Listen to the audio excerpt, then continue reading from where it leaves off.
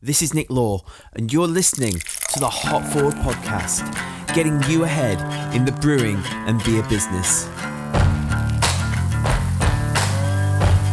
Hopforward.beer is a podcast and website dedicated to the beer industry, supporting budding beer entrepreneurs by gaining insights from experienced brewers and folk within the craft beer industry.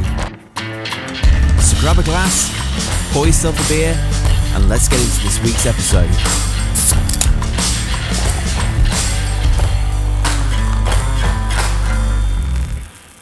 Hello friends, and welcome to another lock-in or perhaps lockdown on the Hop Forward podcast. This episode is called Power to the People, Not the Pubcos. No doubt if you're a brewer, you'll have a map of the local area hanging on your office wall. Now I would imagine it's adorned with those little multicoloured dots, you know the ones you buy in a pack from WH Smith's that organise all your files. And it was erected back in the day your brewery was about to start trading. Hanging on that wall, this was to be your war room map, your strategy for world domination, or at least domination of Barnsley or Peterborough.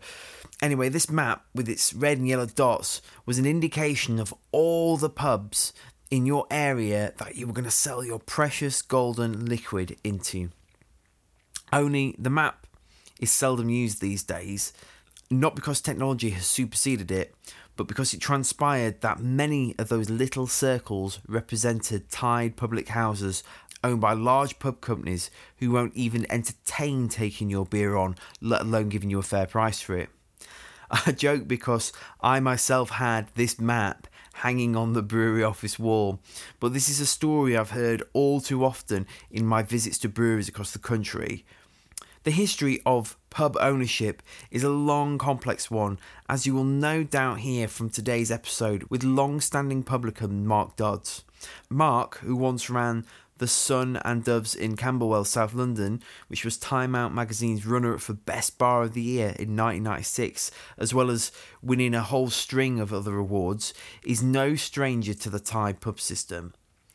Having witnessed firsthand the effects of the corporate boot, including being evicted and declared bankrupt, Mark has been passionately pursuing the People's Pub Partnership, the dream of an ethical and sustainable pub company that gives full autonomy to licensees whilst maintaining a clear set of values that allow the publican to reinvest in the pub and pour pint after pint of perfectly kept beer. It sounds utopian, doesn't it? Pubs have been slowly but surely closing their doors for one last time. And while some have found a new lease of life, from local breweries taking them on to communities rallying together to take on the pub as a community project, many have sadly shut up shop only to become a Metro supermarket or converted into flats. And with pubs literally battening down the beer cellar hatches and front doors firmly closed for who knows how long due to the global pandemic that is sweeping across the world, how many of our pubs will be wiped off the face of the earth over the coming months and years? Because if the coronavirus doesn't kill the vibrant independent pub trade, then perhaps pub companies will. However, it's not all doom and gloom. If this extended period, however long it lasts, enables us to do anything, my hope is this: in the stilling of landlords moving inventory around stock rooms, the sound of silence from cooling systems taking a much needed rest from chilling beer cellars, and the hush that usually only comes once the last patrons have left in the early hours of the morning as their jubilant renditions of Grandmaster Flash's White Lines fade into the distance, perhaps, just perhaps, we can imagine a new, bold, brighter future, a brave new world for one of Britain's oldest institutions, the pub. And when this is all blown over, I'll head down to my local, have a nice cold pint and drink to that. Speaking of which, if you haven't checked it out already, make sure you head over to the winchester.hopforward.beer and sign up for our 7-day mini podcast series on Weathering the Storm. These are some mini episodes exclusive to the people on our mailing list that not only give you some ideas to implement during this time for your business, but also some personal development for you. So make sure you check that out at thewinchester.hopforward.beer. Also, follow us at Hop Forward Beers on all the socials and make sure you connect with us. Subscribe to the podcast and share it with any fellow brewery or beer professional you may know. There's still a lot of people in the industry that haven't heard of it yet, and I'd love to get as many beers to ears as possible. And finally, given that we're all heading online for some time, if you need help with your branding, your marketing, your website, e-commerce development, whatever, hit me up at nick@hopforward.beer and I'll see what I can do to help you out and hop forward during this period. So let's head over to the virtual pub for a virtual pint with virtually the most knowledgeable publican I've probably ever virtually met, Mark Dodds. Vision, dreams of passion, and all the while I think of you. A very strange reaction. Today on the podcast, I'm joined by long-time publican Mark Dodds. Hello. Hi, Nick. How are you doing? I'm all right, thanks. I would do the cheers thing, but obviously, you know, it's all social distancing, so let's do it virtually, okay? So, cheers. Oh, I heard. So, what beer have you just cracked open? Yeah, I've cracked open a Calico Session Pale Ale. Ah, happy days. Saltbury. So I don't know anything about them. It's part of Beer 52 deliveries. I think I was saying in the preamble to this when we were catching up and finding out who we are that I was drinking a beer from, I've taken it out of the room now, Gypsy Hill Brewing, which is a brewery. I don't know them, but they're about 2 miles from where I live in London, although I'm not in London. I'm in Belford in North Northumberland now, hiding in seclusion.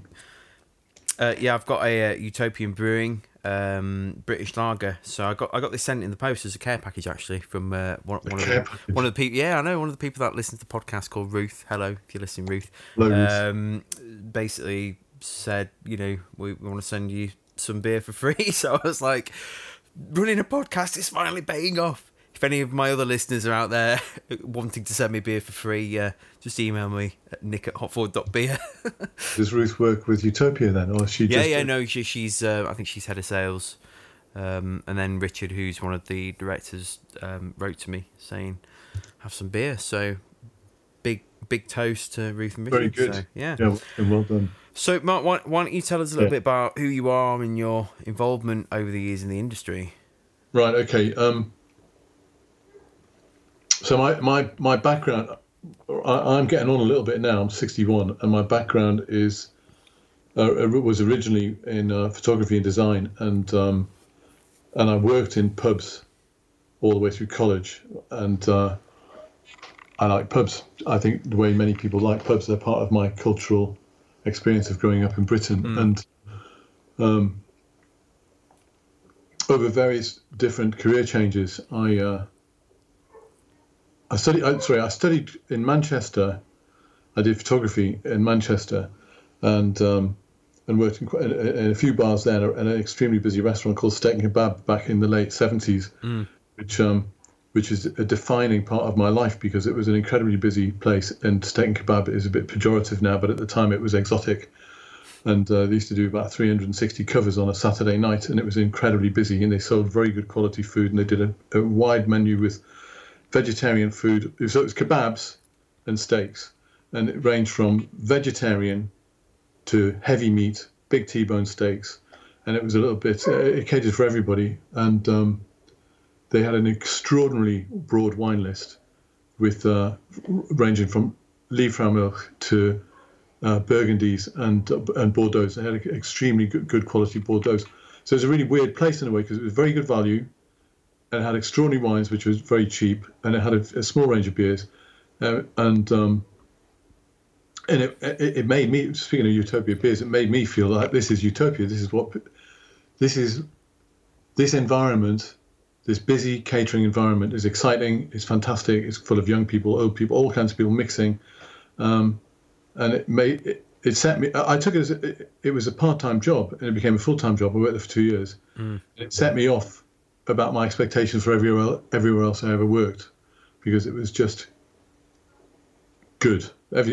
Anybody who's worked in really, really busy bars, pubs, restaurants will know that feeling that good catering does, where loads of people are happy, you get through an incredibly busy shift, you think it's so busy, you're never going to get to the end. Get to the end, it's brilliant. And everything in my life it sounds a bit bizarre, but everything in my life has emanated from there, really, because the owners made a few key mistakes that I've seen repeated again and again and again. This is relevant to the whole thing about the pub sector now, where they made promises that they didn't keep. They lost loads of really good quality staff that got bored because they didn't move on fast enough and all kinds of bits and pieces like that. Anyway, I moved to London after that and then continued working. I did a bit of photography, a bit of graphics, continued working in restaurants, and then catering became my career. I ended up running a nightclub for several years in the West End, in Mayfair, where I hired and fired everybody from the cooks to the doorman to the whole lot. Where the head chef was the first woman ever trained by Raymond Blanc, who became my partner for 5 years, and at that time I became a landscape designer. Left there, having done everything I needed to do in catering. Went to Kew Gardens, studied there, and became a landscape designer. And then 5 years down the line, we split up, and I started living in southeast London instead of living in the West End, which is where I'd always worked and socialised. And I realised there were no decent pubs, bars, restaurants, cafes, anything in southeast London, because I was hanging out there. And I met another woman. Who had a local pub in Camberwell called the Sun and Doves, which was a massive boozer, quite a big pub, right on the corner of Cold Harbour Lane and the road which leads up to King's College Hospital, which is Lambeth's biggest employer. And it was a pub I'd driven by or walked by hundreds of times before and never noticed because it was set back off the street, and it was behind a tree, and it was quiet. And I went there with her as a regular for a year, and started thinking. At this time, I was landscaping, and I was doing a big project for Gardeners World Live. And at that time, I was thinking, this pub's really quiet all the time, and I'm doing all this work here in the summer in the garden, planning a garden. I must find out what's going on with this pub and why it's so quiet. And I discovered this was 1995. 1994. Sorry. And I discovered that it was about to go on the market by a company called Entrepreneur, and it was one of the early Tide pubs that was on the market after the beer orders. Yep. So I'd had a career in catering and design and gardening, building, with pubs as just part of that, and then finding this pub made me rethink everything I'd done before, and think, I can't find. Tell you what triggered it off. What got me into being a full-time publican was I used to live in New Cross Gate, which is southeast London, SE14, and I travelled to Westbourne Grove on a not infrequent basis to go and have a drink, because there were no pubs. Westbourne Grove. This is, if anybody doesn't know London, that's probably about 8 miles. And it's on the other side of the river, and it's to a trendy part of London at the time, because the pubs there there was some decent pubs there, that had a good reputation. And I was sitting there in a pub called the Westbourne one evening, enjoying. I like the whole thing about the atmosphere of pubs, and I spotted a guy that I knew from southeast London. I was like, "What the hell are you doing over here?" And he was like, "What the hell are you doing over here?" And we were both saying, "Well, all the pubs are shit." And that started me thinking I really should do something myself and use all the experience I've got. And so I made inquiries about that pub, about the Sun and Doves, found it was about to come on the market, and wrote a business plan and ended up taking a lease on the pub, a Tide lease on the pub, and then spent the next 16 years finding out all about the pub sector, basically, when you're a Tide publican. And so I signed the lease, took it on December 1995, and then in May 1996, it was nominated Time Out Bar of the Year. We got runner-up. And it started getting a load of awards and so on and stuff, because it was basically a very good pub.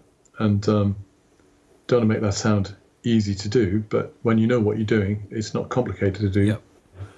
And I thought, well, this is good. I had no money to set it up. Anyway, that's my background. So I took on a Tide pub, made it really busy, completely transformed it into a sticky floored, horrible pink-walled disco boozer. It was a shithole. It was an absolute shithole. Into a leading pub at the time, an influential leading pub, a sort of pioneering pub. It was called the Pioneering Pub on Cold Harbour Lane, and so a whole bunch of things escalated from that. One is, well, I did it because I like pubs. I could put together all my experience of design, catering, friendliness, socializing, everything into one place and make a decent place that I wanted to go to, that I knew other people would like to go to, and it all worked basically. In a way, it's not rocket science. If it's good and you cater to a broad range of tastes, it's going to work, and that applies in all. It applies now. Nothing changes in this. Yep. People enjoy socializing, and if you give them good stuff, they will take it up and use it. And so what I learned fairly soon was that setting up your own pub as a Tide lessee of a pub company who you have to buy beer from as part of your lease arrangement doesn't really stack up financially, because you don't make any money because the beer's so expensive. And then when you've learned how to run your business properly, your first rent review comes along, and then your business is quite busy, and then they stuff you at rent review, and then that eats up what profit you were beginning to make, and so on. And so most tenants go through this kind of cycle of working really hard to make a busy business, being caught out by a rent review, not understanding enough about the dynamics of the pricing on the wholesale beer. They start making, when they realise they're not making enough profit out of their beer because the wholesale prices are too high, and they can't charge enough retail price without getting rid of their customers, they start making decisions like, oh, I'll charge more for food, or I'll charge more for cocktails, or charge more for wine or soft drinks or whatever, to try to make up the margins. And then publicans Tide publicans at least end up running their businesses as a kind of series of lost leaders of beer, which justifies their having a business, and trying to encourage customers to buy the stuff which isn't beer, which makes more margin. And it's nonsense, and it prevents them from being running their business the way a pub needs to run. Yeah, you can't make rational decisions.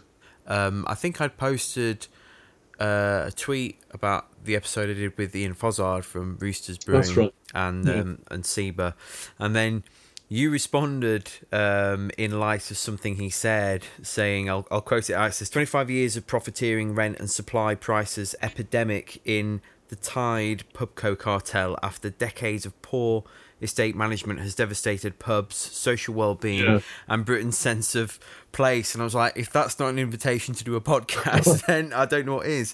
I mean, like, that's can you unpack that, and what are the fundamental issues with pubcos, and why are they so bad for independent brewers and independent bars and pubs? Okay, I'll try and keep it succinct. So broadly, so the 1989 beer orders were a huge historic time, a line in the sand for the pub sector, where the Thatcher government tried to break the monopoly of large brewers who had big regional monopolies. So I don't know the detail of it all, but basically Bass had a fifth of the country, Scottish Newcastle had a fifth, and so on. And the beer orders were brought in to break up these huge brewers who had massive estates of pubs. Yeah. This was like the Big Six, wasn't it? Yeah, that's right. Yeah, and none of whom exist now. And I think the idea was to give the consumer more choice and better quality, and to stimulate innovation. And I believe the legislation was generally well intentioned. Right. So prior to the beer orders, there was a number of really big brewers running huge numbers of pubs around Britain, supplying their beer to their pubs, to the customer, to the public, almost like beer tankers just pumping beer out into the population. and there were regional monopolies where you could only get Whitbread beer somewhere, or Scottish Newcastle in another place, and so on. And those big brewers made so much money out of not trying very hard to do anything, because people were just using pubs all the time, that they were lazy. And I think I mentioned fat, lazy, couldn't give a toss about anything. The quality of the beer was going down. They were making industrial beer. And I think the move was really pushing towards lager always. So cask had gone and so on. I think Campaign for Ale comes into all of this, because they came out of prior to the beer orders, out of all of this, trying to preserve cask ale. And basically, the pub sector was full of run down, not very good pubs selling industrial beer, but they were busy, and it was all making a lot of money. So that was all broken up, and then more or less overnight, but in the space of a few years, all these brewers were obliged to sell huge parts of their pub estates to the market. And of course, the market became people who used to work for the brewers buying up pubs and setting up pub companies, which all looked good in itself. But all these pubs had tied tenants sitting in them. So there's this big estate of laziness going on right across Britain. And instead of it innovating and turning into a wonderful, diverse, pluralistic market, it turned into, over years, a similar number of huge pub companies owning the pubs that had been bought from the brewers, who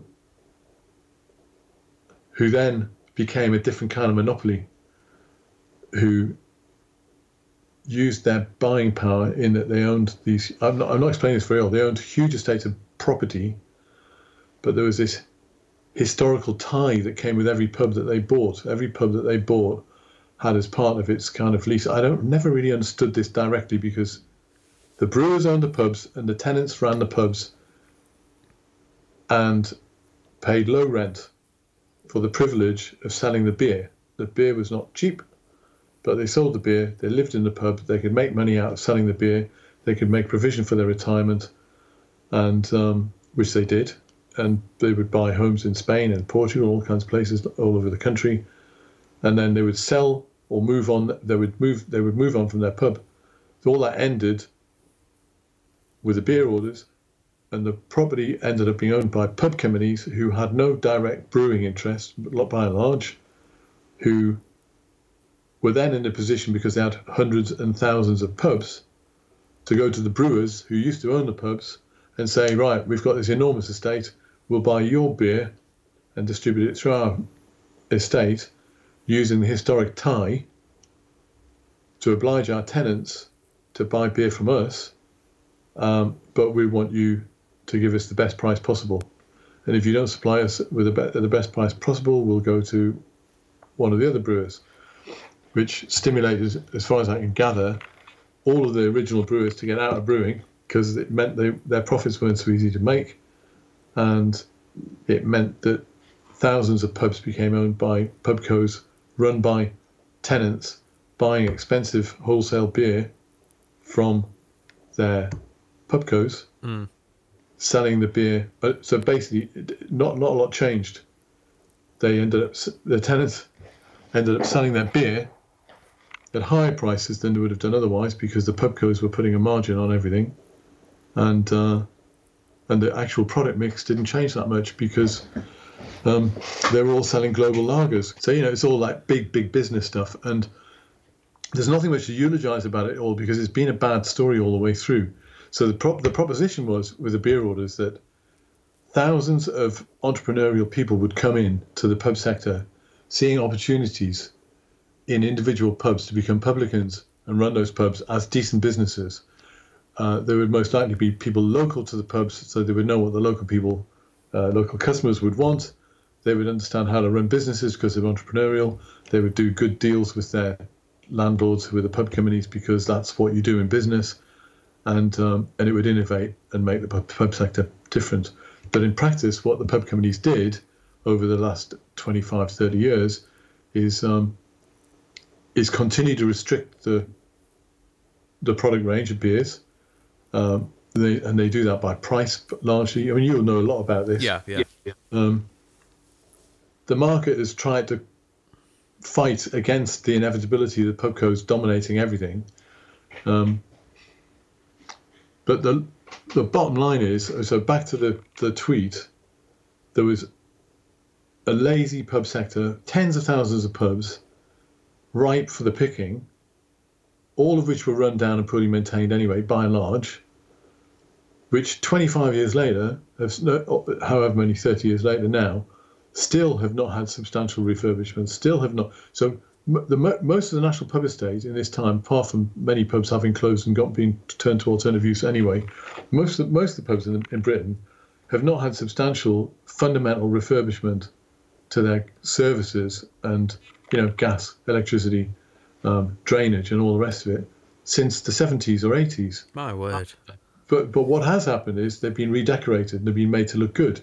The whole sector is based upon the idea that you can have a low-cost entry as a publican into an entrepreneurial opportunity to take on a pub. Enterprise Inns, Punch Taverns, and all the others, Admiral, Green King, Marston's, they've all advertised their pubs under the same way. They say, you can run this fantastic pub. And people who are not necessarily publicans or licensees think, great opportunity, I'll go in, take this on as a low-cost entry into running your own business. Now, what that means is you don't spend a lot of money. You've got a pub. I did it in 1995. It wasn't marketed like that then. I took on a pub that needed £250,000 spending on it. I did a very detailed business plan. I worked out how much the stripping it all out would cost and rebuilding the boiler, putting new boilers and heating and everything like this in. And in the end, I couldn't raise that kind of money, and I did it on 45 grand. So what I did was turn a pub that looked shit into a really nice looking pub, but I didn't put new heating in, I didn't put new insulation in, I didn't put double glazing in, And this is what publicans do. So you don't replace the boiler. So I had a Potterton boiler, which was probably 30 years old when I signed the lease. And I eventually changed that boiler. But it took me, 12 years probably to be able to afford to do it. And I put in a very efficient boiler. But I spent 12 or 13 years running a pub that cost something like 4,000, 5,000 quid a year more than I anticipated it would, because the boiler was knackered and so on. And this is what publicans do everywhere. And so the result of the beer orders over a period of 30 years is you have a national pub estate. If you just regard all of the pubs in the country as part of the national pub estate, you have a national pub estate which is largely run down, dull, not fit for purpose because the buildings haven't been refurbished properly, incapable of competing against even coffee outlets because they're so run down and old, the pubs are, and selling pretty much the same products wherever you go, apart from, and it is a mixed market, a complicated market, apart from where resistance has been popping up to all of this, which is in the form of micro pubs. And throughout all of that time, there have been large managed chains of pubs by people like Mitchells and Butlers and Wetherspoons, dare I say. And there are a bunch of large outfits there who run pretty, by general standards of pubs, pretty decent standard pubs. But they're well funded, and their business, and they tend to be much more expensive than the other pubs as well. And their business is to serve people to a moderately decent level of service and quality. The benchmark being the rubbish pubs, which are the benchmark being the rubbish pubs. This is so pejorative to say this. My problem is the standards of catering in pubs in Britain are just not high enough overall. And when you can go to a Wetherspoons pub almost anywhere in the country and by and large get better quality beer and by and large get slightly better service than you might do in most other pubs in the area, that's a pretty low benchmark. quality for what quality is. And I've got. Why do you think that? Why do you think that is? I think it's because the majority of pubs in Britain are run by. To any statement that I make like this, it is a generalisation. It's not a sweeping generalisation, but there are always loads of examples that contradict this, that disprove my generalisation. But by and large, the majority of pubs in Britain are run by people who are inexperienced and undercapitalised and undertrained and don't know enough about what they're doing. And that they tend to be tied publicans, who have come into the pub sector as a result of. I mean, I was a bit like that in 1995. I was a bit naive, but I had run a nightclub for a few years, and I had managed a couple of restaurants, and I did know what I was doing. I was new to business, but most people who come into the pub sector have got no catering business experience whatsoever.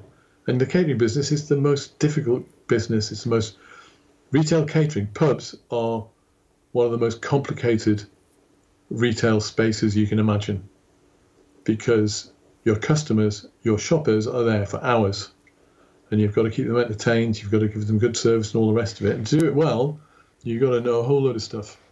And most pubs are run by people who are just not experienced enough. The industry itself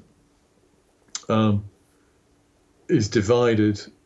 Say, I don't know the figures exactly. Say there are 40,000 pubs. This is not exact. Roughly 20,000 of them are tied. Roughly 20,000 of them are owned by large companies who run big estates, who employ all their staff directly and supply them with their goods and wares and so on. Then amongst that, there's an unknown percentage of what we culturally in Britain consider to be the traditional British pub.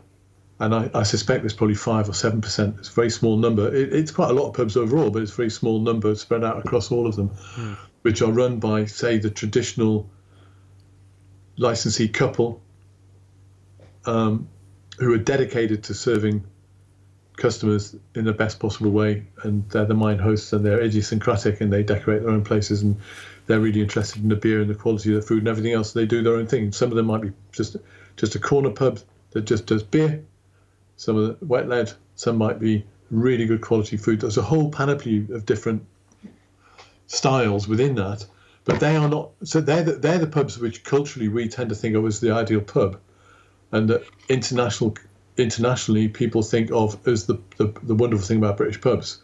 But the fact is, the majority of pubs don't meet those standards. They are not. They're not brilliant, and it's largely because of the pub companies. The pub companies came into the market, took up a huge part of the proportion of the property. They've shrunk in size over the last 15 years because, since 2000, well, it's just over 10 years really since the crash, because they've been shedding pubs. They've been shedding about 1,000 pubs a year, like clockwork, every year, because their real purpose has become property. Retail asset conversion specialists. They're not pub companies. They're PLCs that own large amounts of property that they can lease to individuals to run as pubs, and they can oblige those lessees to buy beer at profiteering, inflated prices through their supply chain, and make a load of money out of the back of the tenants selling their beer, whilst the pubs are inevitably being run into the ground through lack of maintenance, through lack of fundamental refurbishment that they need. Till at some point, inexorably, the pub will fail forever, and it'll be too expensive for anybody to come along and take it on as a new lease, because they'll realise in order to turn it into a viable pub again, they're going to spend 300,000 quid, and they're never going to make that money back. And at which point the pub code just puts it on the market as an alternative, suitable for alternative use. Yeah. The majority of the pub estate is tied up like that.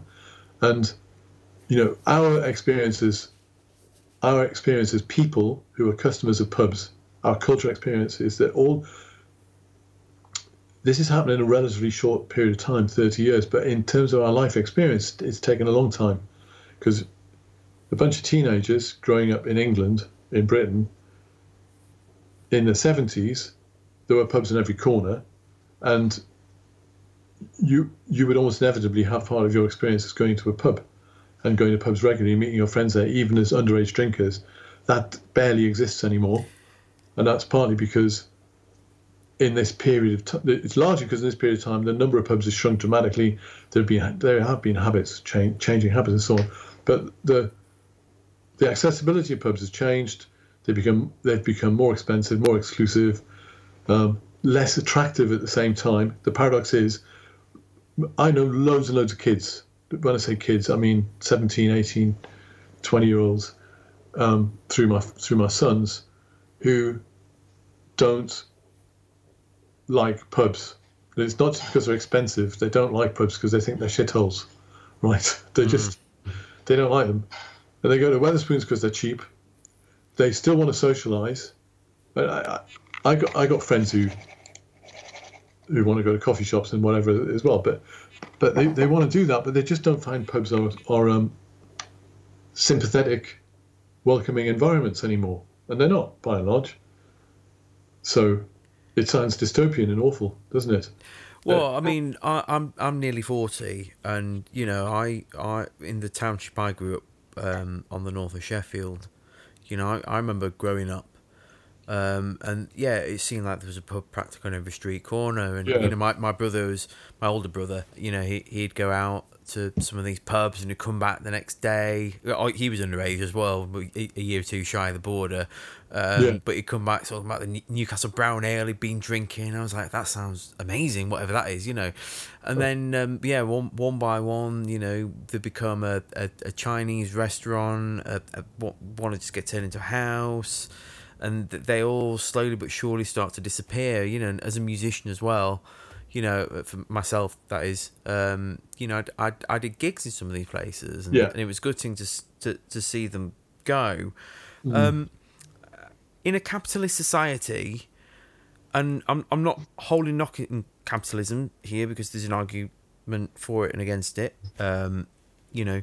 How can independent free houses ever compete with these large corporations that own vast estates? Because they're evidently, from what you're saying, doing damage to the image of a public house, and a whole bunch of other issues throughout the supply chain. As we talked about before we hit record about brewers struggling.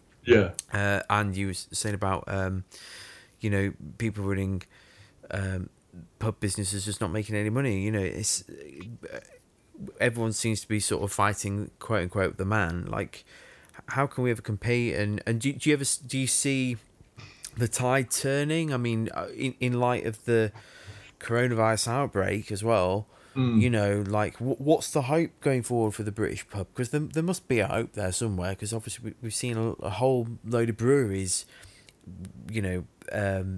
spring to life over the last 10 years. Well, okay, so I think it's a really fascinating time. The last 10 years particularly been really interesting because I think there's been an idea which you start to see in the mainstream press, which is peppered with different kinds of stories, but there's been an idea that this beer revolution is made, and of course many beer writers will support this as well, with plenty of justification, that there's never been a better time to enjoy beer now in Britain than there is now. There's never been a better time before to enjoy beer than there is now in Britain because of this explosion of brewers. And you can't really argue against that because it's true that there are loads of caveats to this. And my first caveat on that is that you can't get most of this beer in most of the pubs. A counter to that one then is, there is evolution in the pub sector, and that is evident in brewery taps opening all over the show, and micropubs particularly. This is all signs of a healthy pub sector, a healthy brewing sector. Now, that has merit as well. That argument has merit. That observation has merit as well. But the problem is, I characterise it like this: most of the pubs, most of these, I know from being deeply involved in the pub sector for a long time now, that those brewery taps and micropubs are a symptom of a problem. They're not evidence of they're evidence of evolution in a very limited way. They're evidence of evolution because there's nowhere else that the beer can be sold. Because the majority of pubs can't buy those beers because they're run by tied publicans who can't buy them because their supply chain is restricted by the pub company, or the other pubs, again, part of the majority, are owned by large chains, large groups who don't take small brewers on because the small brewers don't have the capacity to supply to the entire estate. And I don't know the dynamics of these large companies, but I presume it's too much hassle for them to arrange general local supply chain stuff. And there will be exceptions to that. There are always exceptions to all these. I'm sure there are Mitchells and Butlers pubs where the managers have got autonomy to buy one cask line out or one keg line out and buy local. I'm sure that's probably bound to happen. But overall, the really good quality small brewers don't get access to the market. They don't get access to customers. So micropubs open up, and brewers understand that.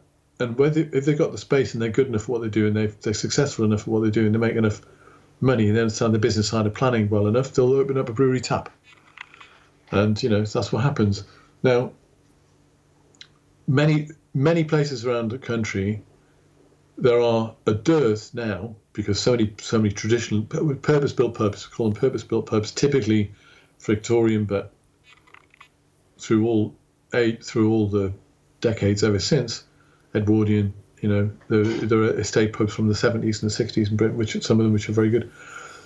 They've largely, huge numbers of those have closed, and very often you'll find a micropub popping up in a place where there was two purpose-built pubs that had a ballroom, that had a function room, that had a kitchen, that had a hospitality suite, that had a public bar, and a saloon bar, and so on.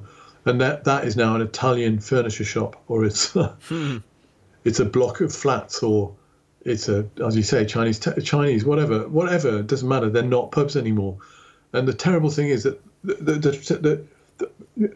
I think it's a very simple reality. Although people have argued with me against this altogether, because there is an attitude that the pubs are shit, they deserve to close.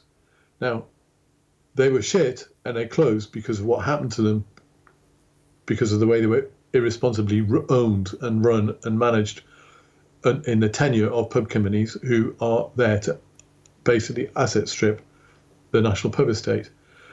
My point being is that the purpose-built pubs, they were built in a vernacular way, many of these pubs, where traditional brewers had big estates and they wanted more outlets for their beer, so they would build pubs that were purpose-built in communities from Victorian era onwards particularly, and they knew what worked. And that's the vernacular. They would have a function suite. They would provide a whole load of built-in facilities, enabled those pubs to cater to all kinds of different occasions, right? Excuse me.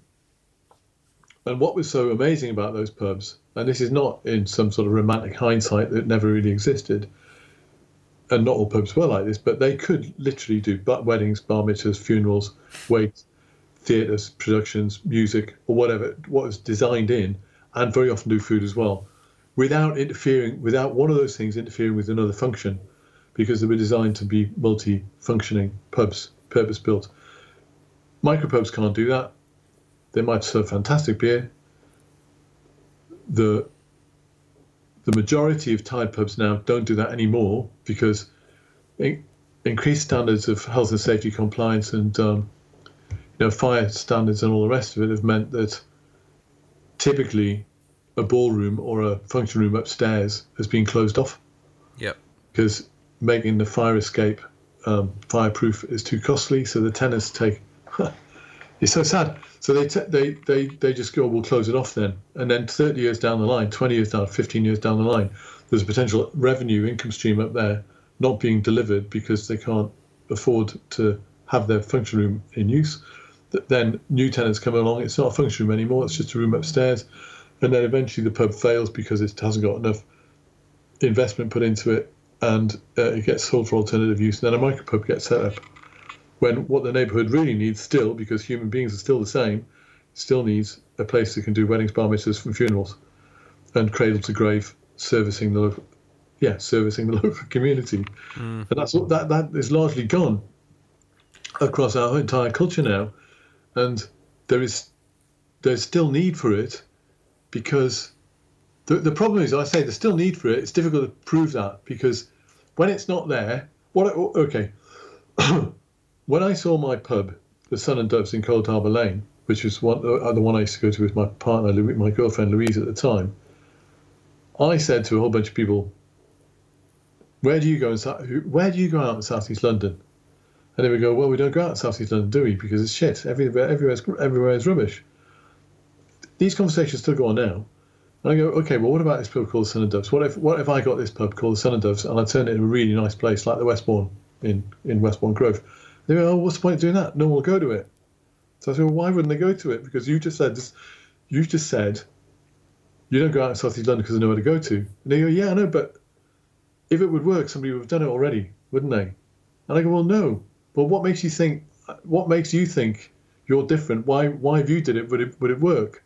And I go, well, it would work because I always go to places 3, 4, 5 miles away from where I live, and I would much rather go on my doorstep. Why wouldn't you rather do that? So quite a lot of people were sceptical about it, and when I opened this pub, they were there, and they were all like, what a fantastic place, we never knew it could be like this. And the place was like really, really busy very quickly. And this is what happens everywhere. I've never found an example where it doesn't happen. Everywhere, a formerly purpose-built pub is run into the ground and becomes a basket case suitable for alternative use. When it, by mistake, doesn't get turned into alternative use but becomes a pub again, and the people who run it are professionals, they understand the catering world and they understand how to, they're interested in beer and products and all the rest of it, and they've got a bit of sensitivity about the decoration and all the rest of it. They do their pub, bam, it's busy again. It's not complicated. What is lacking in the market, in order to prove my principle, my point here, is that there's not enough people with capital in the market who I want to say in the market, who are looking for pubs to run as businesses for themselves, as their own business, who want to take that kind of challenge on. Because most publicans are in the market looking for a pub to run, who know what they're doing. You could say, inverted commas, they're kind of more traditional publicans, but they know the business, and they will find a pub where the lease is being sold on, and it will not be a tied pub. They'll try and find a free of tide pub, and they'll find an existing business, like they'll find an existing business and buy that and improve it and run it. And the majority of tied pubs which come onto the market are no longer. No one's buying tied. No one buys tied leases anymore? Why would they? Because they're not worth anything. Tenants are trapped there. They can't sell the leases because nobody's going to buy them because they're in rundown premises, and there's a bit of a reputation going on now. And the only hope for those pubs is for someone with a lot of capital to come along, buy the freehold, and instead of letting it turn into a block of flats or into a co-op local shop, turn it back into a pub again. So I've got two questions then. What's the future for the pub company? Yeah. And changing tack slightly, like, what do you think of micro pubs? Because, I mean, don't get me wrong, I love micro pubs. There are loads in Sheffield where I live. Yeah. They're absolutely fantastic. But in some ways, I mean, that they are.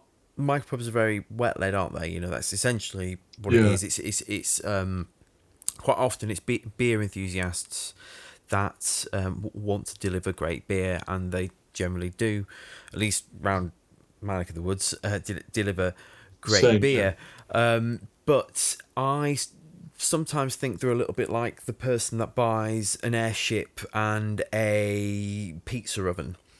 And they're like, oh, I'm gonna make pizzas. I love pizza. I'm gonna make pizzas and do all these events. And then after a couple of years of going out to another Sunday or Saturday or Sunday event, it's like, I sold 8 pizzas today. And it's just kind of like, why on earth did I do this? What's I guess the question is, what's the long-term future of the pub co? and what's the long-term future of the micro pub? Well, I think that they are two good questions, and as you rightly put them together. Again, okay, to just grotesquely generalise, the future of the pubcos, the Tide pub companies, is if anybody out there is nerdy, wants to go and look at the history of the pubcos over the last 10 years, you can go to all their published accounts and you can see all of this happening. The estate size is diminishing constantly, and the logical consequence of all of that is they're going to wind up and go at some point. The pubs there will still be properties that are trading as pubs out of all of that, but at some point the pubcos simply won't be viable in any way, shape, or form. And we're not that far away from it now with Punch and Patreon and Patron Capital, and the way the Marston's been selling off, they've all been chunking off loads of estates. Marston's and Heineken and Green King, of course, being brewers as well as pub owning companies. Punch Admiral and EI Group, once formerly Enterprise, just pubs. Roughly 1,000 pubs a year over the last 12 or 13 years have been going. It takes a long time to get rid of 30,000 pubs. It takes 30 years to get rid of them all. But that's what's happening. They will all go. Micropubs are great. I go with everything you suggest there. It's unfair to say they're not sustainable, but they cater to a very small cross-section of the population, and there's nothing wrong with that whatsoever. Micropubs, by and large, by definition, for heaven's sake, they're small businesses that don't provide the opportunity for enough income for more than one or two people to make a sustainable existence out of them. It's just that they're small businesses, and they're run by generally one or two people, maybe with a few part-time staff occasionally filling in. And that in itself is kind of fragile, because as long as those people are running the micropub, it's fine. But at some point they want to retire or give it up. Well, that's the point I made about the pizza oven. It's that thing of if you've ever read The E-Myth by Michael Gerber. I haven't actually. He talks about the difference between a technician and an entrepreneur. Like, people generally think an entrepreneur is someone that runs their own business, but an entrepreneur is someone who has the technical skills of running a business.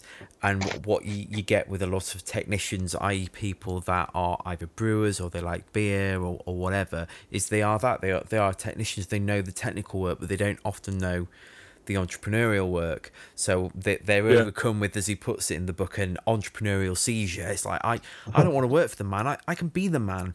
And they end up running their own brewery or their own pub or whatever. But I think you've hit the nail on the head. Like, at some point they'll either want to retire later down the line, or in, I don't know, 7 years time, whatever. Then they say that's the natural kind of like life cycle of a business before it kind of takes on new form and reinvents itself. You might get sick of it. You might be just like, I've had enough of doing this. Like 7 years now. My kids are starting to grow up. The demands and pressures of life are different.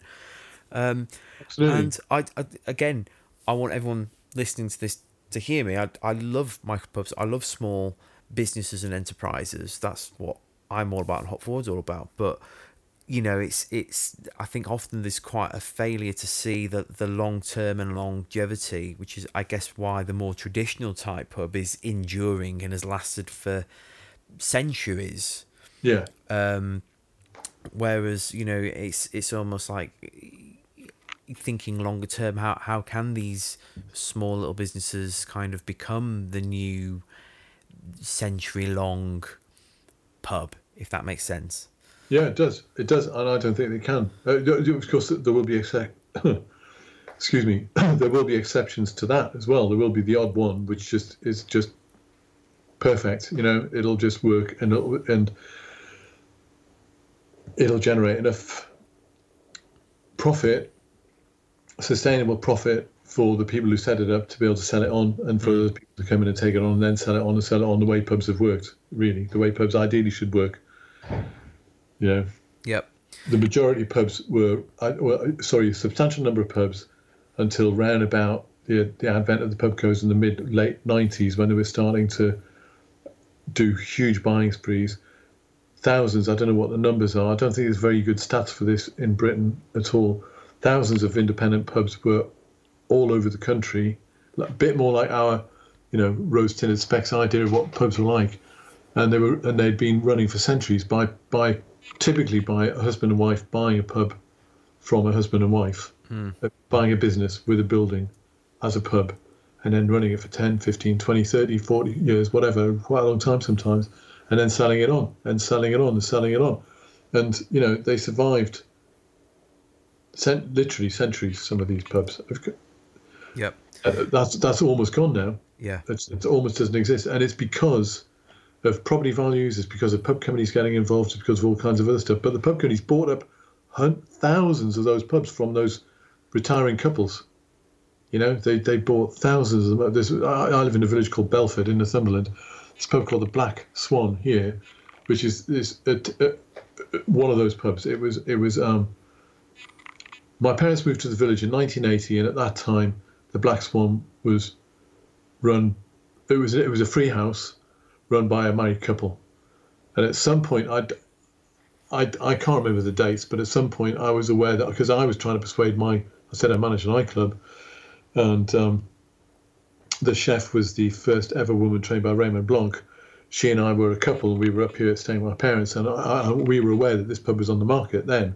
And we were saying, what do you think? This would have been in the mid 80s. What do you think? Maybe we should buy that pub, because it was 45,000 quid, and turn it into a really, really good pub. And she was like, if you think I'm going to be behind a fucking oven for the rest of my life, you've got to. But anyway, so we didn't do it. And at some point after that, Jennings bought it. Jennings Brewery bought it, and then turned it into a tied lease pub. And then at some point after that, Marston's bought Jennings and screwed it down even more as a tied lease pub. And in the space of, I think, 10 years, I think it was 11 years and had 10 lessees. And so I would come up here occasionally during the year and go into that pub and see a new licensee, a new licensee, a new licensee. And I kind of, by the late 90s, I knew what was going on, because I was a tied tenant myself by then. And I would talk to them and say, how's it going? They were saying, they won't put any money in, or there's a leak in the roof, won't get repaired, and all this kind of stuff. And then eventually Marston's ran it into, sorry, it's just so depressing. So it used to be a really, really, really busy pub, and it gradually became just a run-down stinky boozer like all these other pubs around the country, whilst it was owned by a large brewer and pub company, Marston's, who essentially acquired it as a piece of baggage on the back of buying a brewery, which I presume they were buying to close down, to expand their market share, whatever. I don't know the details of all this, but you just know that they're up to no good. And because they had 3 other pubs in the area as well, the same thing happened to all of them. Yes. So the story of this pub then ended up about 2013, 2014, something like that, with Marston's letting it on a TMA, temporary management assignment, which is just basically peppercorn rent, some guys in there trading it whilst it's on the market, with the freehold on the market for years. A guy called Nigel, the fucking legend, used to have a big T-shirt, Nigel, the fucking legend, and Nigel ran it almost as a hermit whilst it was being marketed, and eventually a property developer bought it and subsequently leased it to a couple who now, so it's free of tie, it's been refurbished to an extent over a number of years, and it's run by a couple called Richard and Jane, and they do a great job, and it's a really, really busy pub again. Now, for about 12, 15 years, it was in the doldrums because it was screwed up by this unhealthy relationship between the pubco and the tenants, and the pubco's making money out of it all the time. The village loses out all the time because they get this shit pub. And then by the vagaries of chance, it ends up being a fairly decent pub again, and it's really busy, and it kind of proves the whole cycle. And this is a village which wouldn't, it's not. It wouldn't support a micropub. It's not Yeah. big enough to support a micropub. I think that's really interesting because my in-laws live in a small village just outside Stamford near Peterborough, and there's one local pub in this village, and it's a Pubco pub. I won't name the brewery that own the pub, but it's horrendous. And everything you just said about different landlords and all the rest of it, tenants in there, you see it every time we go visit. It seems like it's under new management, new menu, and all the rest of it. I mean, me and my wife just stopped going in years ago because it's so bad. The beer quality is awful. You have to walk to the next village, which is a couple of miles away, to get a decent pint. Whereas I guess if you live in a metropolitan area like I do, you tend not to think of it so much because there are good pubs, free houses on so many corners, and then you got obviously micro pubs and all the rest of it. Yeah. And something struck me, you said earlier about these Victorian buildings that had all these different rooms in, function rooms and things, and there's a pub not too far from here, owned by a brewery that I work with, near a cemetery. And the amount of times I'll go and swing by, and it'd be like, oh, we'll have to go meet up here because there's a wake on, But it illustrates the point that actually these pubs are hubs of life and vitality. Well, in this instance, death as well. That's all key to it. I mean, how can we protect this social heritage and these traditions, and how can we invest in pubs? Right, I think the only way this can possibly change, right? So the inevitability is that pubs are going. So whilst we're talking about this, there is still this large number of pubs that are owned by large corporates that kind of do a vaguely good job. I mean, they're all right, the Mitchells and Butlers and so on. They're vaguely all right, but they're not attuned to local conditions generally. They don't fulfill the cradle to grave philosophy of pubs by and large, and which is what makes pubs unique culturally here to against anywhere else in the world, and why they're envied worldwide, right? So what is lacking in this pub sector is a pub company that runs pubs for the right reasons. It's as simple as that. Now, the problem with that is I've discovered, because it sounds grandiose. I know how to change it, but changing it involves capital, and raising capital in this reality that we live within, which is why this reality of the coronavirus is very interesting. The reality we live within is that my summary of the problem and the solution is that there needs to be a commercial pub company that's set up for the right reasons to run pubs for the right reasons, to buy, own, operate functioning pubs for the right reasons, which is to provide cradle to grave entertainment service to communities. And that needs to reflect everything that goes on in the contemporary society that we live in. So pubs need to be relevant. Now, the problem with that is that why would any normal, if you inverted commas, on the screen, capitalist company want to do that? Because that's all, you fucking well can't make money out of doing that. That's all pinko, libtard, snowflake, naive stuff.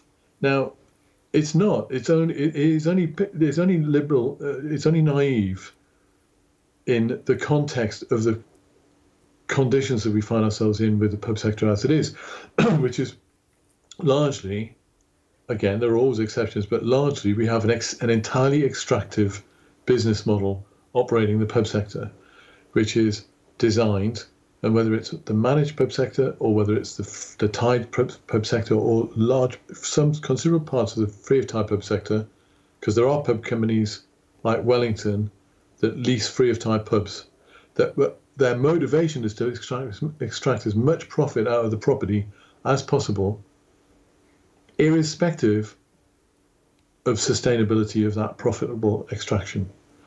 And the pub companies get away with it. The tied pub companies manage to get away with it because there are so many pubs, and we don't know. When I say we, the body of the population although we're learning to be alert to this now, for 30 years we haven't been alert to it, because the pubs go, and it takes a long time for there to be no pubs left. All those pub companies succeed, even though they're failing. The idea of the pub companies, chief executive of pubcos, make bonuses based upon the financial performance of their business, when every year they're shedding pubs. So they're reducing the number of pubs that they can make revenue out of and make profit out of all the time, but they manage to concoct a reality which is rewarding them for the failure of their business model. I don't know whether I described that very well. So if you look at Punch pubs and Enterprise, say broadly 10 years ago, they each were around about 7,000 or 8,000 pubs. Enterprise, I think, I've lost track of the figure. I used to be really on top of the figures. I've just lost track of it all now because I can't be bothered, because I didn't think it would go on this long. Enterprise is roughly, EI Group is roughly 5,000. And they've split up into different models within that 5,000 because they've got managed pubs now as well. They've changed their business modus operandi. And the Punch is down to something like, 1,500, 2,000, something like that. I can't remember now. Well, it's Heineken, isn't it now? Punch. So Heineken bought a load of them. Yeah. There is still Punch. There's still a rump at Punch. Right. Then it's Patron, right? Punch and Patron may be the same one now, actually. I may have missed that one. What happened to all these other pubs? What happened to there was, say, roughly 16,000 pubs 10 years ago? Now there's 7,000. Where did they go? They became parts of Hawthorne Leisure, New River Retail. There's a whole bunch of these pub companies, inverted commas, that are not. They are retail asset conversion specialists who buy pubs and convert them into alternative retail. It's all about maximising. It's all about extracting profit. It's all about extracting the maximum amount of value out of the thing that they buy and own, whilst putting the least amount back in, or in the first place.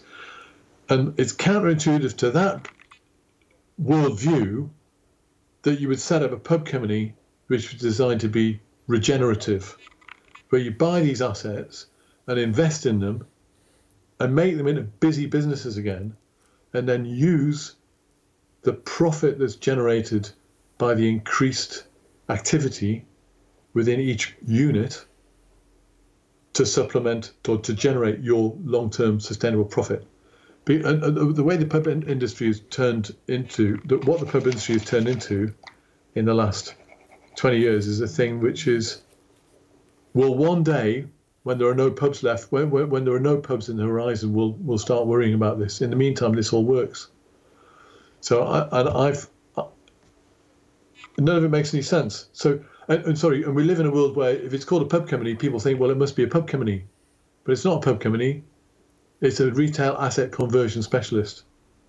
That's what it is. And of course, then you can be contradicted and be told, well, actually, no, but Mitchells and Butlers genuinely is a pub company, although they've got Sizzlers and they've got Carvery and whatever. And you can say that Wetherspoons is a pub company, and you can say that, of course, there are genuine pub companies amongst all of this who are there to make money out of running pubs. But they do it in a soulless way. Well, I guess it's, what you're describing in the ideal world is a company that puts people before profits, because it's essentially that's what the pub is meant to be. It's meant to be a thing that serves people and where people gather and congregate. And I think it's interesting to see how the future will pan out, particularly at the moment where pubs have been, at the time of recording this, pubs have been ordered to close and they're not open. There's a lot of questions as to will some of those pubs reopen their doors? What's going to happen? A lot of them won't. And well, that's the fear, isn't it? But what I hope comes out of this whole season that we're in is that actually that there's a shaking and disruption of global society, but I guess within our more immediate setting within Great Britain. That there's a shaking, an awakening that occurs in people where, when your health is on the line, or your family's health and well-being, all of a sudden, all the kind of crap that doesn't really matter sort of fades away, doesn't it? It's that analogy, isn't it? No one's ever on their deathbed and is like, I just wish I spent more time in the office. You think about the things that actually matter. Well, actually, yeah. But my hope is for the British pub out of all this, and for and I guess just for society in general, it's people start to look at things like what really matters in life, and actually when those doors do open again and the curtains are drawn back by the landlord, people start to realise it's not about profiteering. It's about people, and because we've had a privilege, i.e. going to the pub for a pint or socialising, even in the great outdoors, that has been removed from us. Yeah. And all of a sudden, I really hope people appreciate those small things in life so much more so that they want to go and spend their money in an independent pub.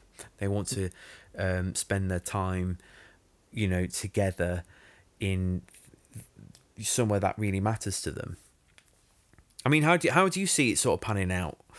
Yeah, well, you got an interesting point. Independent pub. What is an independent pub? In principle, the 20,000 Tide pubs are independent pubs. And again, to generalise, because I know some of them are award-winning and some of them are fantastic, but to generalise, they're not very good. And in a theoretical way, they're independent, but in practice, they're all tied to these large behemoth pub companies who are extracting loads of profit out of them and making the lives of the tenants misery, right? And because an independent pub, I think, is the pub of yore that we hold in our cultural consciousness, which is that lovely place that the moon over water and all that kind of stuff, and or moon underwater, whatever. Those pubs do exist. And when you go into one, you never forget it. And my thesis is that it's possible to make large numbers of pubs like that relatively easily. You need capital, right? Raising the capital is a big problem because there's a sticking point about what capital needs to be used to do, and it seems that when it comes to pubs, the easiest way of using capital to get the most out of it is just to fuck pubs.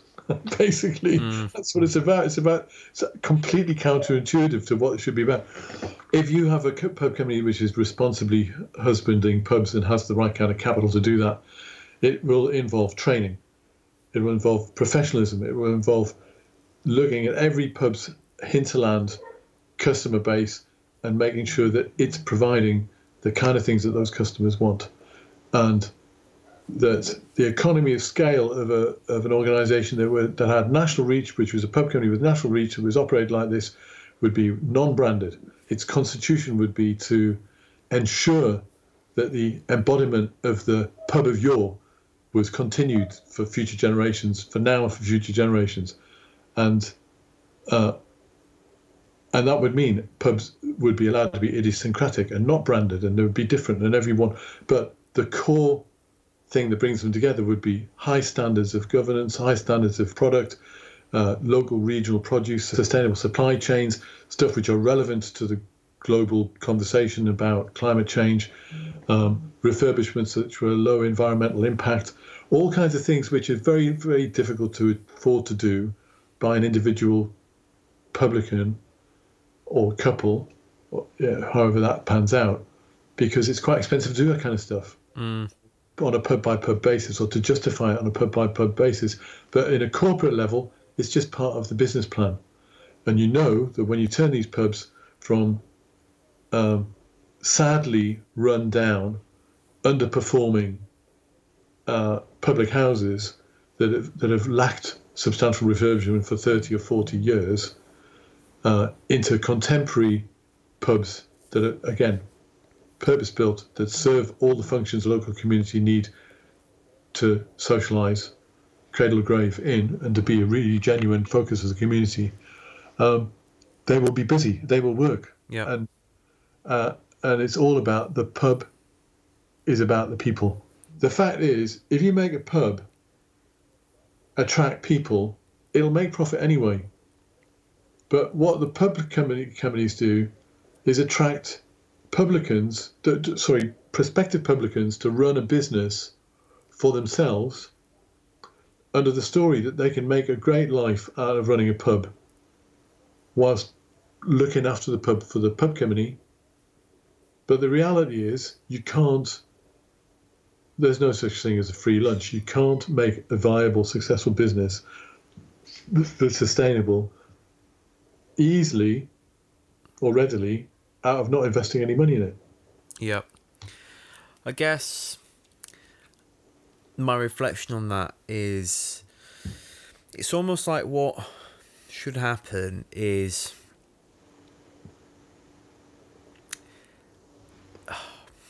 this is what I want to say. It's kind of like, I don't want to call it a franchise because like that then gives you the imagery of McDonald's or a Starbucks or a Costa Coffee or something else, which again, and it just the cycle continues. In that, yeah. But I it's almost like what needs to be franchised is the set of values, because I think if pubs have got full autonomy to do what they want, in some ways they're only going to be as good as the people running them, and they're going to run on the set of values that those people have. So you might have one publican who runs a pub who's got a really high value on making sure that their lines are really clean and they pay attention to that kind of beer quality detail.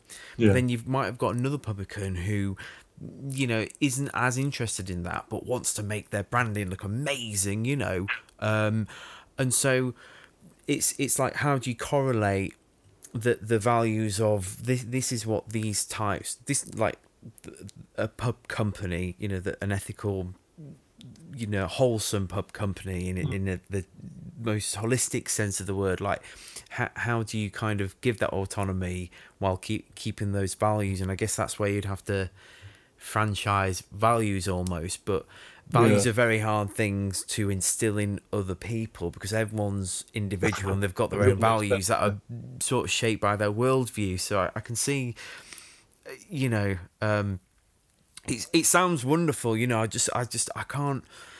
There are various ways of running pubs and running pub companies, and so what I envisage is that there would be the franchise model is you can't have a franchise model without having exemplary businesses that the franchise is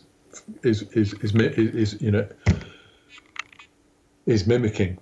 The franchise is here are the model businesses that the franchise will emulate. So you set up a managed pub company. Forget how the capital's raised for the moment. You set up a managed pub company with say 8 or 10 million quid, and you buy 12 pubs around the country, and you instill all those values, the training and all the rest of it in those pubs, and you prove it all works. And then you've got a model which can be franchised out. Now, an interesting thing about this is it's the values you're franchising out. It is, you have minimum standards. So, because if every pub around the country that you're franchise, how would you do it?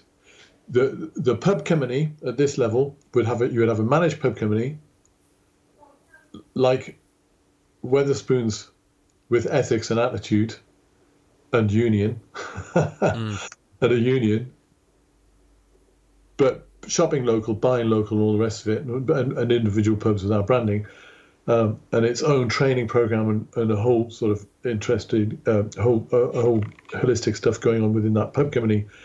And then the pub company would then buy pubs that it knew from its experience, you know, it's an entity, would work in those communities that the pubs are in, and then could offer them to lease to publicans who met the standards and were prepared to buy into the model that's proven.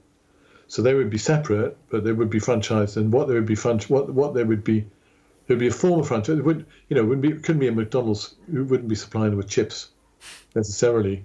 Yeah, do you know what I mean? But it would be supplying the wherewithal to run a sound business to high standards of quality and service, and provide training and backup and all the rest of the stuff that would be needed in order to do that. And then publicans who, say for example, coronavirus, what's it called? Post-coronavirus. Once this is over, there's already a lot of pubs on the market. There's already a lot of really nice-looking pubs on the market all over the country that no one's buying. There's going to be a lot more after this, irrespective of whether they're from Tide pub companies going down the pan or Tide tenants going down the pan or whatever. There's going to be a shake-up, which means there's more. There's going to be loads and loads of decent pubs, decent raw material in pubs in the middle of communities that could be turned into really great pubs. Do you think that people's drinking habits are going to change as a result of what's happening at the moment? I don't know. I can't. Of course, it's inevitable, isn't it? Maybe some people will never go to the pub again. But we are a social species, and that's unavoidable. We want to go out. People who don't go to the pub don't agree with that. Do you know, this is a funny thing about the pub sector. You can't talk about the pub sector in any way which makes overall sense to everybody, because there's so many nuanced different aspects to it all, the whole thing. Because there are people who spend their entire lives happily without ever setting foot in a pub. I know quite a few people who don't go to pubs because they don't go to pubs, and they never have done, because they hate pubs. Because typically, and I'm not being weird and dismissive of this because it's real, typically they had a dad who was a violent alcoholic who went to the pub all the time. And yes, their firm belief is, I know several people like that, their firm belief is that pubs are fucking shitholes, desperate places that only evil people go to, or they will make them into evil people. And you can't shake them from the belief and say, well, actually most pubs maintain Christian values. I really believe that I can eulogise about pubs all the time. Proper, well-run pubs that are run responsibly, professionally, are secular places of worship. They're places where people who don't necessarily have to have faith can go to and get sustenance, and it doesn't have to be revolving around alcohol at all. The sustenance, the true sustaining value of pubs is, as I touched on earlier, which is it's a bit of a slogan. It's the people that make the pub. It's about convening with other people in convivial surroundings that are sympathetic to good quality conversation and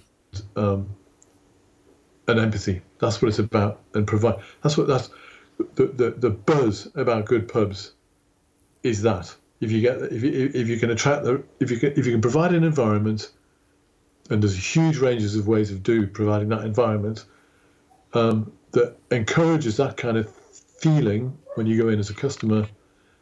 You could stay there all night and have a glass of soda water or a cup of tea and have a fantastic time with people who are drinking socially and never get out of hand. And there's nothing else like it. There just is nothing like it. What's very interesting about now, from 2 weeks ago, is that a country in lockdown means that people have got time on their hands for the first time. Society is very busy. Small brewers, publicans are on hamster wheels all the time, working like crazy, trying to do their job, trying to do their business. And if they have got creative ideas outside of the thing they've got to focus on, they generally don't have time to focus on those creative ideas because it's the way life works. And what interested me about Ian Fossard, now what struck me about that conversation was that there was quite a lot of. I was surprised about Ian's.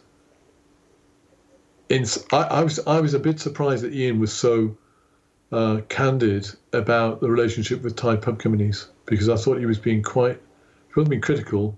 He was just describing it as I kind of see it as well. And I thought, because he's the chair of SEBRA, isn't he? National chair, yeah. Yeah, and I thought, no, I think it's fair to say, right, I've got a reputation for being. I'm very honest, right? I don't want to. I knew Mike Benner quite well when he was chair of the chief executive of Campaign for Ale. I knew a guy called Jonathan Mayle quite well then, because I was involved in founding a thing called the Fair Pint Campaign in 2008, which ended up lobbying the government to end the beer tie Now, my thesis and the two or three other people's thesis at the time, as Thai publicans, was that the beer tie is not fit for purpose. It will be used to abuse tenants no matter what, if it's allowed to exist. There's no way of legislating against it. Remove the beer tie, end of the problem. And we were told by Campaign for Ale, as a group, they, as a group with us, that they would be interested in working with us because it appeared that we were the first people who ever approached Cameron and said, Thai tenants are being abused. It's endemic. It's right across the industry. They had believed that it was all odd road area managers and odd tenants. They didn't think it was a blanket thing. We persuaded them by giving them the evidence of hundreds and hundreds of tenants that this is going on everywhere and all across all pub companies. They said, right, okay, your campaign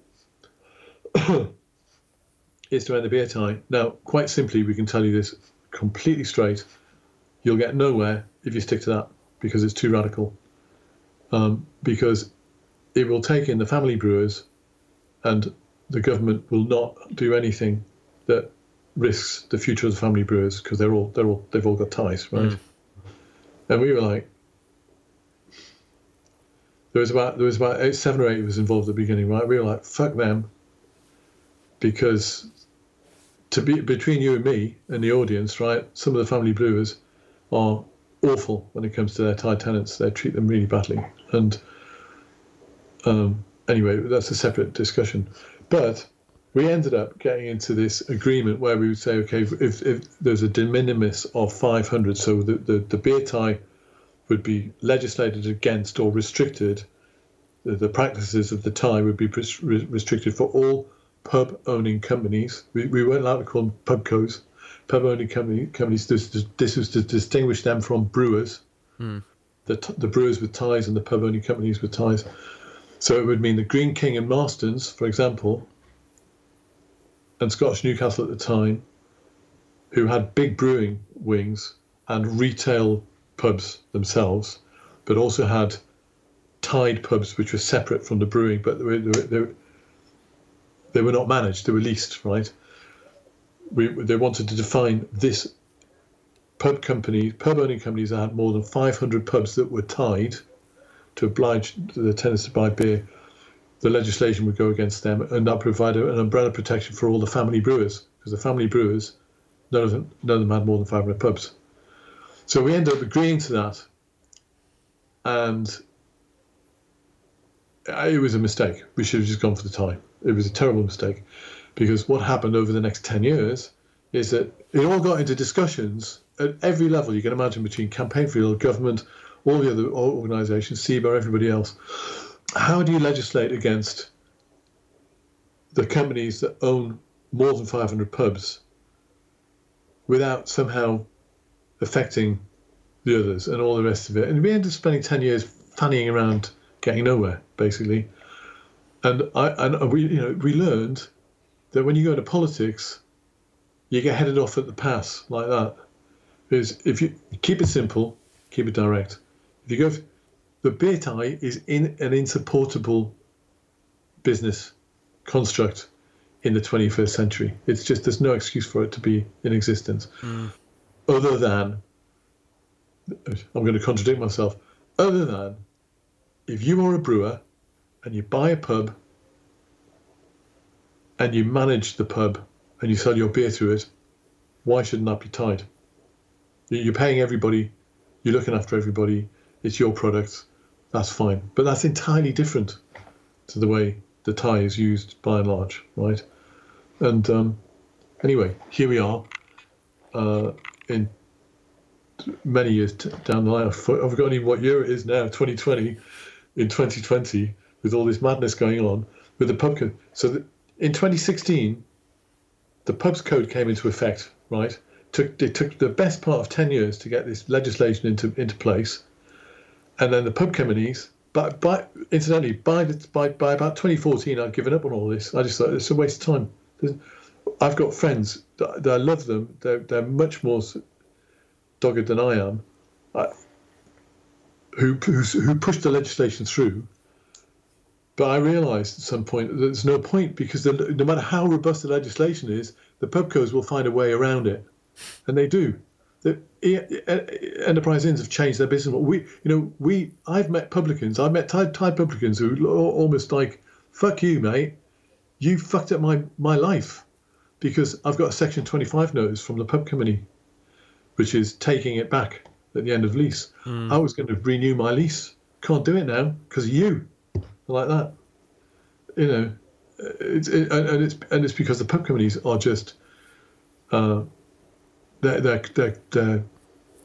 sociopathic entities that are designed to maximise profit. That's all it is. They're no more than that. They're not interested in pubs. They're not interested in culture, heritage, people, nothing. They're interested in making money in the easiest way possible with the least amount of investment, and that's it. That's what they're about. And that, I guess, that brings us full circle. I mean, it is a vicious cycle, isn't it? And And sorry, Nick, just to interrupt, Ryan. And in all of that, what they've done is they keep all the small brewers out of their pubs, which means the small brewers are supplying beer to a small section of the market. The more brewers that come into that market, the more competitive it becomes, and that's another thing. That as we were saying earlier, right? There are, like yourself, there are high quality brewers out there who've packed it in because they can't make a living, because you've got loads of people coming in new into the market, new into the brewing market, who think, wow, I love beer. I'm going to invest my pension or whatever, my redundancy money, whatever, and I'm going to set up a brewery. And then they sell their casks into the local pubs that they can sell beer to at 47 quid a cask, 50 quid a cask. And people who've been doing it for 10 or 15 years get undercut, not because they're not on quality, purely on price. I mean, am I wrong? Am I right? I'm wrong. No, you're definitely right. Yeah. But it's, I guess, as we've ascertained in this conversation, and as the listeners will no doubt have picked up by now, it's such a complicated issue, and ultimately, like I say, when you brought it full circle, you've hit the nail on the head. That effectively, it's the profiteering mindset of large companies that always squeeze and squash out the little guy. And I guess the last question then, in light of everything we've been talking about, is where is the hope for the British pub? Another good question. I think the hope is, well, given that there is time to think now, and there's time to take stock of what's been going on over the last 20 years, and where the industry's come to right now, right? I think the coronavirus is of course, it's punctuated everything, but it also happens to be punctuating a period in which it's proven that legislation is not restricting the activities of the pub companies from being profiteering. The beer revolution I think it's not just in danger. The beer revolution is in danger of it's happening. It's the tide is turning. Lots of brewers are going to go out of business, not because of coronavirus, but because of competition within the sector. Because I know the large brewers are prepared to let around 6 to 7% of the market in volume go to small brewers. They're not bothered, and they'll keep it like that, and they'll restrict it even more if they can, because it doesn't matter to them. That they have this global figure. They're a cartel. So anyway, the only way round this is to take stock of the situation we've got through social media, conversations like this directly, and link brewers, publicans, and visionaries together towards setting up a new kind of pub company that will take advantage of this really difficult time, and and the fact that take advantage of the fact that there's loads of pubs out there that have got loads of potential if they're invested in properly, and raises a lot of capital through an entirely different kind of ownership structure from anything which exists now. There are a lot we haven't touched at all on community pubs. There are quite a lot of cooperatively constituted community pubs now owned by members of the community there's loads of them around. There's about up to 100 in the country overall. Plunket Foundation, do you know the Plunket Foundation? Yes, yeah. Yeah, okay. So the Plunket Foundation is the kind of the leader in all of this.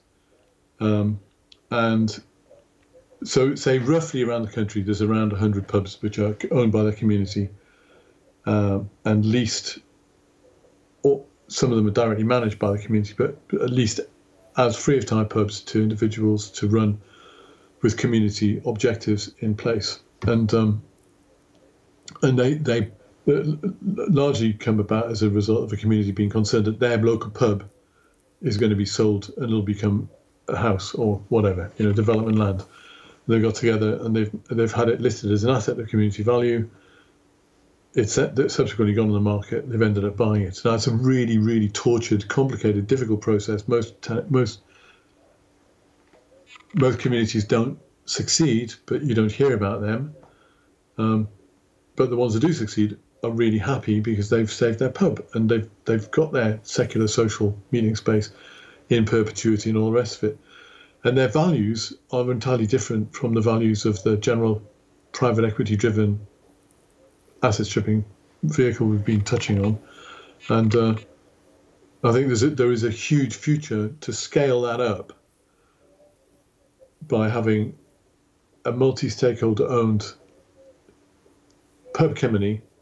So that's basically a commercial pub company that's constituted to be able to align the interests of 3 different types of members who would be owners of it. And they would be the staff, the customers, and the suppliers. And they form a cooperative, which is a multi-stakeholder cooperative, the like of which doesn't exist at the moment. It's not a problem. All this, these do exist in the world outside of Britain. We're a little bit slow on the uptake on multi-stakeholder stuff. But it'll work around pubs because pubs, the future sustainability of pubs is of great interest to all 3 categories of of potential members of the ownership of this entity, of this business. Because the suppliers, we're talking about local and regional suppliers, not globals, who want to supply to pubs in their local area, so food, drink, and so on suppliers, butchers, whatever. And then customers, they want their pub to survive, and staff, they want to be employed like a John Lewis in a respectable business where they can get training, learn professional standards, and feel proud about their job. And it's not just a casual thing. It can be used as a casual thing, as a stepping on to other stuff. But basically, if a pub company set up that constituted that way, which has enough capital to be able to be national reach, it can work. And then it will work. Raising the capital is the issue. So the way to raise the capital is, I think there are enough people in Britain now who understand the problems that we've been touching on in this discussion, who will be prepared with a bit of explanation. It does need to be, described in writing, so it's a little bit less amorphous than the conversation. So the aims and objectives of the company are laid out. We set up something along the lines of a people's pub fund, where you invite people to subscribe to, say, the way they do to Beer 52 or various other. I'm not trying to advertise. I can't think of the names. There are names of various, Naked Wines. I subscribe to Naked Wines and Beer 52. You just put 20 quid a month in, and then this stuff arrives. So this would be, you encourage hundreds of thousands of people to put 10, 15, 20 quid a month in to a fund which would raise capital to buy freehold pubs with the intention of refurbishing them to high environmental standards, fossil fuel-free refurbishments, with the aim of then turning those into a managed pub company where the staff get looked after properly, where all the suppliers are dealt with fairly, where the customers get a fair price, the customers can have a membership card, and the staff are part owners and all the rest of it. It all just wraps in together like that. And the deal is everyone's treated fairly, and it's all about the people are what make the pub, and it's all these various categories of people that make the pub. And I can't really imagine that working so straightforwardly around any other form of retail entity. But it's not designed. It's not meant to be, as a proposition. It's not meant to be airy fairy or anything like that. It's meant to be a commercial proposition. Every pub's got to make money. So typically, in the real world out there, that I'm describing an ideal world, not the real world. In the real world out there, a pub company will rentalise a property it could be a seaside town pub, or it could be a rural pub, or wherever. Some pubs are highly seasonal. Some are highly seasonal so that in the winter they're dead, and in the summer they're incredibly busy.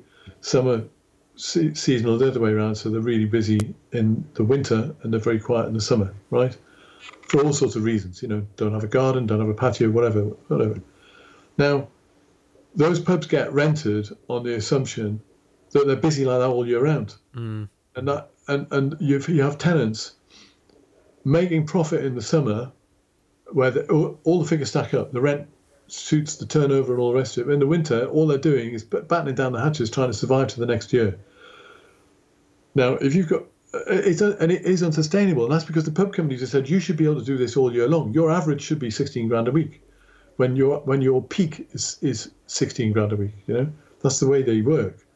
If you've got a pub company that does this, you know these things are going on, and you can ameliorate the high season in one place against the low season in another, and you can offer young people who agree, great, everyone will do it, the opportunity to move from pub to pub, to staff when the staff are needed here, to staff when the staff are needed there, and then you don't have licensees in the terrible position where they've got to lay people off every season and hire them and 0-hour contracts and all the rest of it. All these things can be managed with a company that's got the scale and the wherewithal to do it, which cannot possibly happen with individuals running. It's about looking at the big picture and understanding how commerce operates, how pubs operate, how people operate, and making financial sense out of that in a very commercial, canny way. And it's not about branding, and it's not about homogeneity. It's all about individuality, local. It's all about difference. It's all about diversity, difference, and all the rest of it. Now, you say that in the conventional market, people say, "Oh, you're naive. It'll never work." Well, no, it's because you're not used to doing any work. You're not used to actually applying thought, science, evidence to your business. You just want to send a bunch of area managers around to make sure that no one's buying out a tie. Well, power to the people, by the sounds of it, and it definitely sounds to really bring it full circle from the start of the episode with the online beers. It does sound like a utopian future. But mate, yeah. Thank you for being on the podcast today. How can people connect with you, Mark? So if they want to find out more.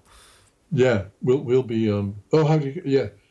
People's Pub Partnership. There is a website.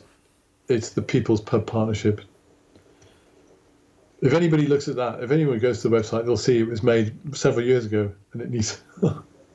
I'm living on carer's allowance at the moment, looking after my dad. But no, all the ideas are there. The other one is hashtag Great British Pubco Scam, right? Hashtag Great British Pubco Scam. That you'll find me on that, or J Mark Dodds. Imagine that, a real pub company that invests in pubs. That'd be amazing. Thank you very much, Nick. Thanks for tuning in to the Hop Forward podcast this week. Don't forget, we're here to help you get ahead in the brewing and beer business. So hit the subscribe button for more insights into the beer industry. Connect with us at hopforward.beer or through our social media channels at hopforwardbeers. Until next time, cheers. Right, so I get 2 pints of Littervale, the Rico.